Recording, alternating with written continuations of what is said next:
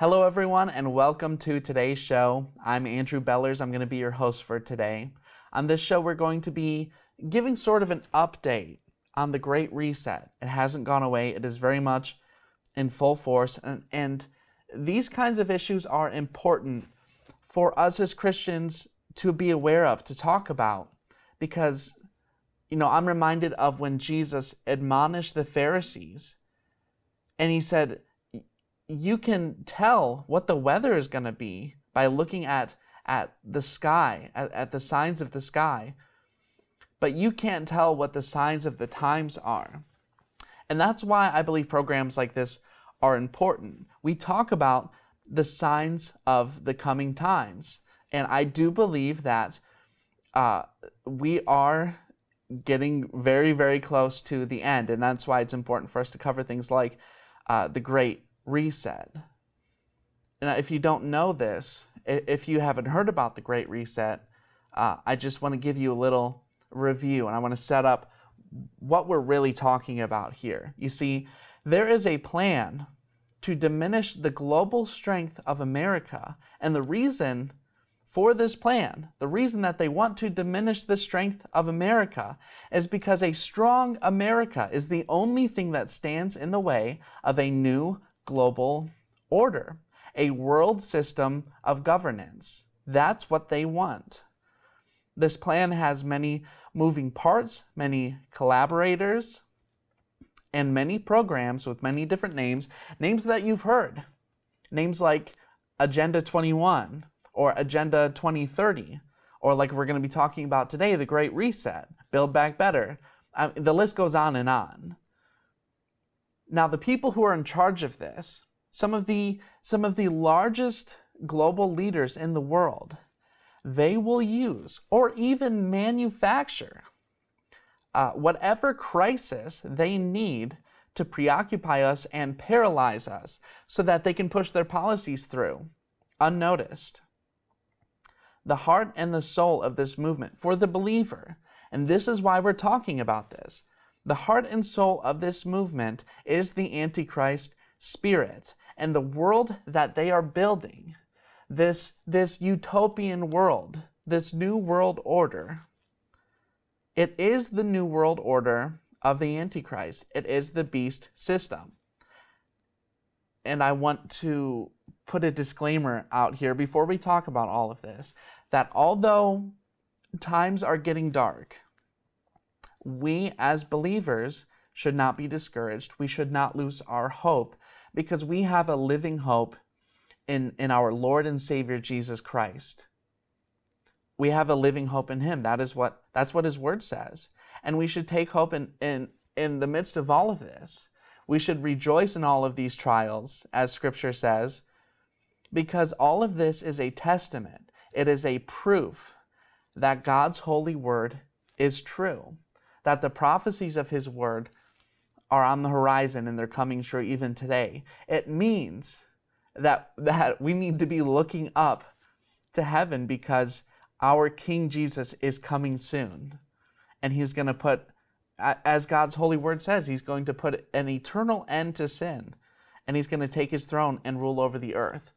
That is the grand scheme. That is the lens through which we should be seeing all of these events. But right now, let's get into really the nitty-gritty of what's going on. Like I said, I'm going to be giving an update on the Great Reset. By way of review, the Great Reset is as ominous as it sounds. It's a plan to reset the world by first resetting capitalism. Now, that means socialism across the globe, but really that is just the beginning. The Great Reset is a worldwide takeover organized, like I said, by some of the most powerful people in the world. And the goal is to control every aspect of our lives. In this new world that they are creating, you and I will have no rights. We will have no privacy, no property, no ownership, and it will be presented through the rose-colored glasses of creating a utopia here on earth. which we know is impossible. We are fallen creatures. We are imperfect creatures. It is impossible for us, through imperfect systems like government, to create a perfect world. Only Jesus can do that. And that's why it's so important. I'll say this up top. That's why it's so important if you don't know Jesus Christ as your Savior. Eternity is on the line. And today's the day to get to know Him. Today's the day to lay your life down and accept Him as your Lord and Savior. So the Great Reset, just getting back on track here. One of the main ways that they're pushing this right now is through something called ESG. Now, this was a term that was created by the UN in 2006, and it stands for Environmental, Social Justice, Governance Scores. What this is, and we've talked about this, but this is just by way of review. I got to get through all of this. What this is, it's essentially a social credit score that the elite, those who are in power, are going to use to dictate every aspect of our, not just our financial lives, but our personal lives. It's like a credit score where, you know, with a credit score, people can review your financial history and see if you are a responsible person with your money. But instead of just looking at your financial history, they'll be looking at the people that you associate with, your political affiliations, your religious affiliations, and they're going to dictate every part of your life. Let's get into our first article today. We're going to be talking about some of the updates with ESG. The S&P cuts world's largest EV maker from ESG index. Musk slams, quote, outrageous scam. Margaret Dorn, Senior Director and Head of ESG Indices for S&P Dow Jones in North America, said in a Tuesday blog post, while Tesla may be playing its part in taking fuel-powered cars off the road, it has fallen behind its peers when examined through a wider ESG lens.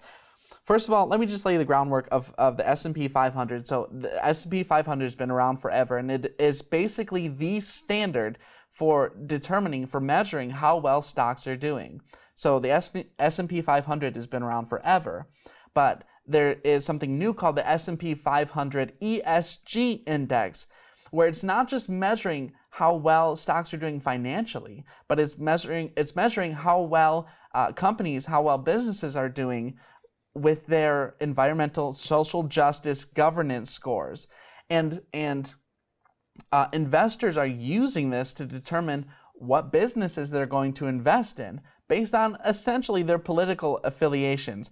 Now, the senior, like I read, Margaret Dorn, the Senior Director and Head of ESG Indices for S&P Dow Jones, she said that Tesla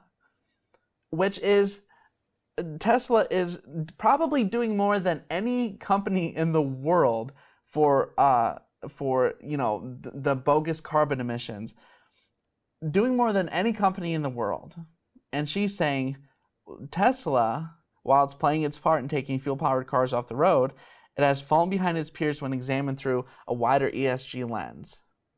I just want to go on. This is ridiculous, but let me go on and explain why it's ridiculous. Here are the top holdings remaining in the index, including ExxonMobil, which of course is a gas and fossil fuels company, Apple, which as we know is using Chinese slave labor to produce its products, and Amazon, which is working against the unions, which is, a leftist no-no. And Tesla is worse than all of them. Here's a few tweets from Elon Musk, what he thought about this situation. He said, Exxon is rated top 10 best in the world for environment, social, and governance by S&P 500, while Tesla didn't make the list. ESG is a scam. It has been weaponized by phony social justice warriors. Here's another one. He said, ESG is an outrageous scam. Shame on SP Global. And the article goes on, outrageous scam indeed. We wonder if Tesla would still be in the index if Musk wasn't trying to bring free speech to Twitter. As Musk added in a tweet shortly after, political attacks on me will escalate dramatically in the coming months. And good for him. And something else interesting that happened because of this this was probably the straw that broke the camel's back that led to this last tweet from Elon Musk, where he said, in the past, I voted Democrat because they were mostly the kindness party, or at least they claim to be, but they have become the party of division and hate, so I can no longer support them and will vote Republican. Now, watch their dirty tricks campaign against me unfold. So the big takeaway from this is the whole climate change narrative, which we have exposed this before on the show, but the whole climate change narrative is a farce. It's a lie. The reason that they removed Elon Musk's Tesla from the S&P 500 ESG index is because he is trying to make Twitter, again, a platform of free speech. I mean, the left thought that they completely owned Twitter and they had closed the door on that, and he has come in and just completely obliterated that sense of security, and they're upset with him for it. Now, I want to read another article from 2019, which I think is interesting and just further shows that the whole ESG thing, it has nothing to do with the climate change narrative. It has nothing to do with that. It is completely a political system. Here's the article. S&P 500 ESG index drops Facebook. You can't get any more left than Facebook. They dropped Facebook over, quote, data privacy concerns. The S&P 500 ESG index recently dropped Facebook Inc. amid ongoing concerns around the social media giant's privacy practice. The index, which brings environmental, social, and governance criteria to many companies within the broader S&P 500 index, removed Facebook when the group underwent its annual rebalance. It cited Facebook's lack of transparency around how it collects and shares user information as the primary reason for booting the firm. Here's the important part. Specific events mentioned were Facebook's involvement in 2018 with the now defunct data analytics from Cambridge Analytica LLC. Now, I'll agree that Facebook has privacy issues, but I think it's interesting that specifically what they cited was the Cambridge Analytica scandal, which leftists went crazy about because they blamed it for ensuring the passage of two really big things: Brexit and the election of Donald Trump as president, which were both huge wins for the right, but massive steps back for globalism. So apparently, even Facebook isn't far enough left for the globalists. But that just goes to show you this whole thing is political. And you might think at this point, who cares? ESG is this club. And who cares? Tesla's not a part of it. Facebook's not a part of it. At this point, it just kind of feels like this elite leftist club. But you have to understand, the S&P 500 is the standard for measuring how stocks are doing. And they're saying we are now going in a political direction. It doesn't just matter how well your business is doing financially. You have to toe the line of our radical leftist policies, or else you're going to be in trouble. I want to play a clip from this week of Glenn Beck, and he's explaining some of the most troubling updates, specifically with the S&P 500 ESG index, but with just the direction that all of this is going in general. Here's that clip. Vivek, I've been preaching this ESG stuff for a while now, and yes, you have. Couldn't get the states. We had about 20 of them, but so many Republicans even are like, that's a private business. They can do whatever they want. Well, S&P Global just came and said, we're now rating the states with ESG scores. So you may lose your status for businesses because we may not be able to recommend that people do business in your state. At a certain point, we should just call the charade for what it is. We tell ourselves we live in a democratic society. Let's call the charade for what it is and start bowing to our monarchs instead.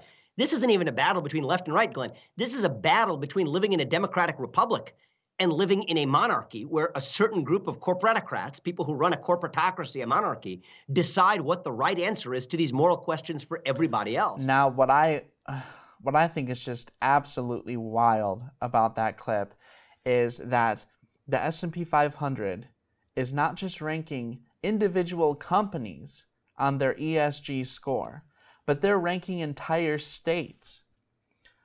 What is that going to mean for the near future about how companies can do business and where they can do business? Does that mean that they won't be able to do business in certain states that, for example, have strong laws against abortion or have strong pro-gun laws or maybe strong law enforcement laws? I mean, we saw the huge defund the police movement, and yes, that movement died with a fizzle, but that's just because politics isn't ready for it yet. But that is what's coming.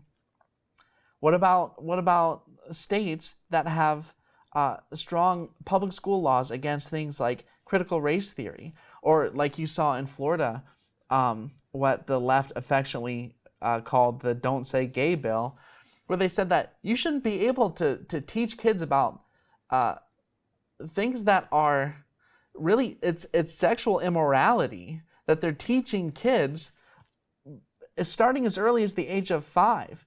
And Florida said, no, you're not going to do that in our state.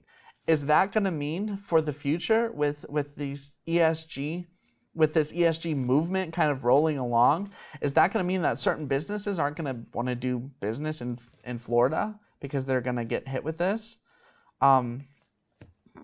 There's really no telling what this is going to look like in the short-term future. And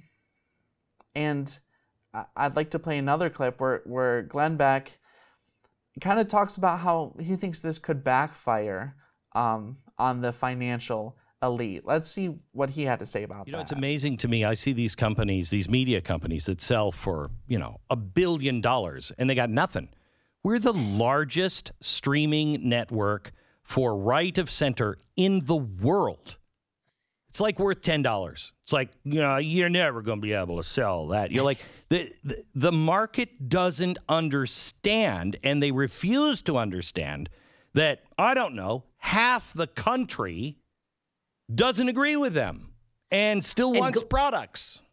And Glenn, it's let me just give you one shade further, building on what you said. I agree with everything you said, but further, the 100+ million people, the 150+ million people you're talking about, when you adjust for spending power, when you adjust for investment power, when you adjust for being good credit risks, good insurance risks, people who don't lie on their credit card applications, people who have actual savings to put into investment funds, people who are hard workers, people who are sticky customers, that actually becomes one of the largest economies in the world. Right. So I think basically what they're saying in that clip is that these financial elites are kind of shooting themselves in the foot here because they are excluding, to quote them, one of the largest economies in the world. And when they say that, they're referring to people who are conservative, who are investing their savings into conservative businesses.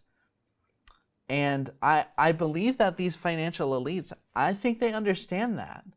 I think that they understand that there's a risk, an immediate, a short-term risk with what they're doing here.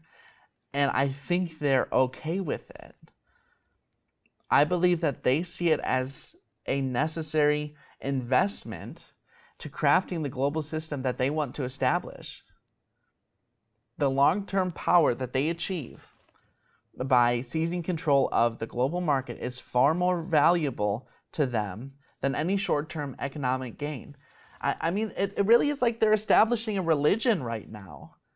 And their devotion to this religion, their devotion to this global regime, it far exceeds their devotion to short-term financial gain. They are so devoted to their beliefs in this sort of antichrist religion of establishing this global world order that they don't care in the short term if it's going to lose them money. They don't care what it's going to do to the market in the short term. After all, I truly believe that the goal of the radical left, the goal of globalism, the goal of the antichrist spirit in the world right now is to, like the Great Reset says, to reset the current system, to destroy the current system, so that from the ashes of the old world order, the old way of doing things, from the ashes of this system will rise the phoenix of the new world order. That's their goal. I really don't believe that they care. Because like I said, their allegiance to this new type of religion is far stronger than their allegiance to short-term financial gain. So I'm going to play one more clip. And in this clip, Glenn explains how companies like BlackRock and Goldman Sachs are buying up neighborhoods. And then I'm going to explain why that's important for us to talk about. Let's play that clip. Goldman Sachs-backed firm buys Florida community of single-family homes for $45 million. BlackRock is doing this too. They're coming in, they're paying overpriced, they're buying whole neighborhoods. I don't want to tell companies that they can't do that. I wouldn't be opposed to that if it wasn't for ESG and the Great Reset, which says you're not going to own anything by 2030, and everybody will be renters. And here we are. Now we tie it all into the Great Reset. The reason why it is important that these massive private companies are buying up residential properties to rent them out is because one of the greatest goals of the Great Reset, of Agenda 2030, like I said, they're all just part of the same thing. Specifically, it's goal number 15 of the UN Agenda 2030, of their Sustainable Development Goals. And this is what it says. Goal 15. Protect, restore, and promote sustainable use of terrestrial ecosystems, sustainably manage forests, combat desertification, and halt and reverse land degradation and halt biodiversity loss. Now that is just, like I said, that's the rose-colored glasses view of what they really want to do. What they want to do is to seize all of the land. Why? Because if they can seize all of the rural land, the more land that they can take, the more that they can push us into the cities so that they can more easily control us. That's what they want to do. And like I said, they're using this rose-colored glasses view of doing it by saying, they're going to save wildlife and blah, blah, blah. Fill in the blank here. Climate change nonsense. But that's what they want to do. And one of the ways that they're doing this, and specifically in our country, in our government, we've covered this on a previous show, but this was released last year by the Department of Interior, Biden's Department of Interior, and it's called the America the Beautiful Initiative. And their goal is owning 30% of all of the land and waters in the United States by 2030. But that's just their 2030 goal. Their goal is to own 50% of all of the land and water in the United States by 2050. That's crazy. That's a crazy goal. And we kind of speculated, how in the world are they even going to do this? Well, one of the ways that Zach said that he thought that they would do this is through private companies. And they'll use sort of the woke agenda. They'll say that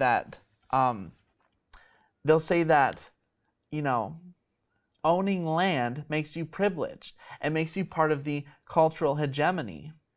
And the right woke thing to do would be to give that land up so that it could be redistributed to the oppressed class.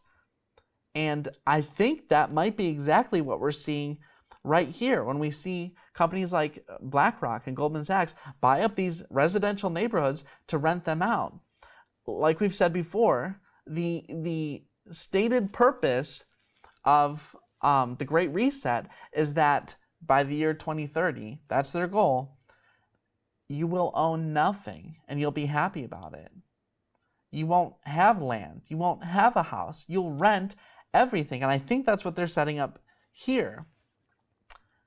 And the reason is because of this interesting article that talks about the ties between BlackRock and between not just the Biden administration, but also the Obama administration. Let me read that article. The ties that bind BlackRock and Biden. We believe the line between Wall Street and Washington, D.C. has always been a little blurry. But as the Biden administration has taken the helm of the White House, it's growing harder and harder to see where Wall Street begins and Washington, D.C. ends. Take BlackRock, for example. BlackRock is the biggest investment firm globally, offering its investment fund lineup to more than 35 million retirement plans, supporting over 100,000 financial advisors who construct investment portfolios for their clients and serving investors in more than 100 companies in the world. At the end of the first quarter of 2021, BlackRock had more than $9.0 trillion in assets under management. Now I believe it's $10 trillion. To put this into perspective, only 2 countries in the world have GDP figures larger than BlackRock's total AUM. Now this is where it gets interesting. This is where we start to see the ties. Brian Deese, a former BlackRock investment executive, serves on the National Economic Council. Adewale Adeyemo, former chief of staff to BlackRock's chief executive, is the top official at the Treasury Department. Formerly the global chief investment strategist at BlackRock, Michael Pyle is now the chief economic advisor to Vice President Harris. I should note Deese, Adeyemo, and Pyle all also worked with the Obama administration. And it continues. This pipeline flows in both directions. BlackRock has hired several policymakers and regulators who served past administrations. For example, Dahlia Blass was an official with the SEC and now leads external affairs at BlackRock. Thomas Donilon was a national security advisor to President Obama and is currently chairman of BlackRock's research business. So my question is then, how long? How long until companies like BlackRock start giving these residential properties to the federal government? How long before this becomes government housing? And like I said, this has been the stated goal of Agenda 2030, but it goes way back. This has been decades in the making. This is the goal of the UN, and this is the goal of the New World Order. This is a headline from the New York Times in 1976, and it sounds like, let me just read this. It sounds like it was written last week. Headline, UN meeting urges curb on private land holding.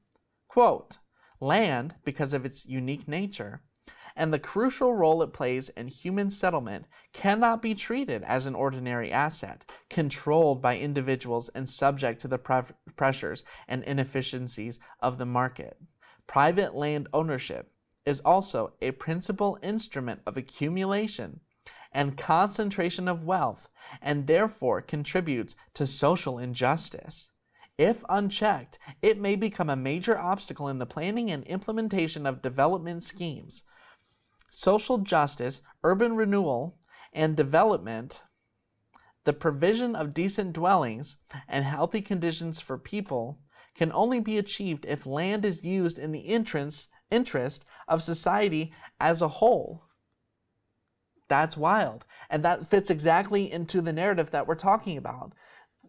This is, I'm convinced that this is how it's going to happen. That these wealthy landowners, these social justice, woke landowners are just going to be buying up land and just handing it over to the government. And that's how the government is going to do this. They're going to work through the private sector. They don't have to pass laws. They don't have to, for instance, they don't have to rewrite the Constitution or create an amendment to the Constitution. All they have to do is start manipulating the market through the private sector, through these businesses that have these really strong ties with them, and they can buy up all of this land and repurpose it as government housing. And then the low-hanging fruit of this plan will be people who are dependent on the government. It's going to be low-income people. And they're going to be able to manipulate the masses. They're going to be able to manipulate votes and manipulate politics by taking control and taking advantage of the less fortunate. Why are we talking about this? Like I said, we're talking about this because Jesus admonished the Pharisees to be aware of the signs of the times. And I believe we're getting close. I believe what we're seeing is the building of the foundation of the new world order that is being established by the enemy and is one day going to be ruled by the antichrist. That's what we're looking at here. And that's why we need to be aware. That's why we as Christians need to be aware of current events. That's why we need to be involved in politics and political trends. But the biggest reason that we need to be aware of this stuff is because, like I said, it points to the Holy Word of God. It is a testament that the Holy Word of God is true. We can take these current events, we can take what's happening in the world, and we can go to the unsaved and we can use it as a proof. We can say, look, the Word of God is true. And what you're seeing, I can explain what's happening in the world right now. You are in the midst of utter confusion, and it feels like the world is caving in on you. But look, here's a scripture that has existed for thousands of years that talks specifically and exactly about what is happening in these times. And it will be an amazing opportunity to witness to the world and to bring people into the kingdom of God. It's just one tool. But I believe that God's word tells us to be aware of the signs of the times and to be aware of current events. I believe that's our responsibility. And I believe that's why you watch programs like this. And I believe it's why you should watch programs like this. Above all, not to be fearful, but to be hopeful. Because everything that God gave us in His Scripture is happening as He laid it out for us. And we can rejoice in the fact that these days are upon us. And because of that, we know that our Savior is drawing near. We know that the day of redemption, the day that we are married to Him, the day that He comes to claim His bride, it's almost here. It's getting closer. And so we shouldn't be fearful. We know that God will be with us. He'll give us strength and He'll give us grace to endure the times that are coming. We know that the trials and tribulations that are coming are going to refine and perfect our faith. So don't get weary, don't get tired, don't get fearful, get hopeful, get in the Word of God. Know who you are according to His Word. Know who He is according to His Word. Like the faithful attending the wedding in that parable, make sure that your lamps are full of oil. Make sure that you are full of the Holy Spirit. Make sure that you are in constant communication and communion with the Holy Spirit of God. And He is going to get us through these times. I believe it. And I hope that you'll take hope and you'll take courage and encouragement from that word today. Thank you so much for watching, and we'll see you next week.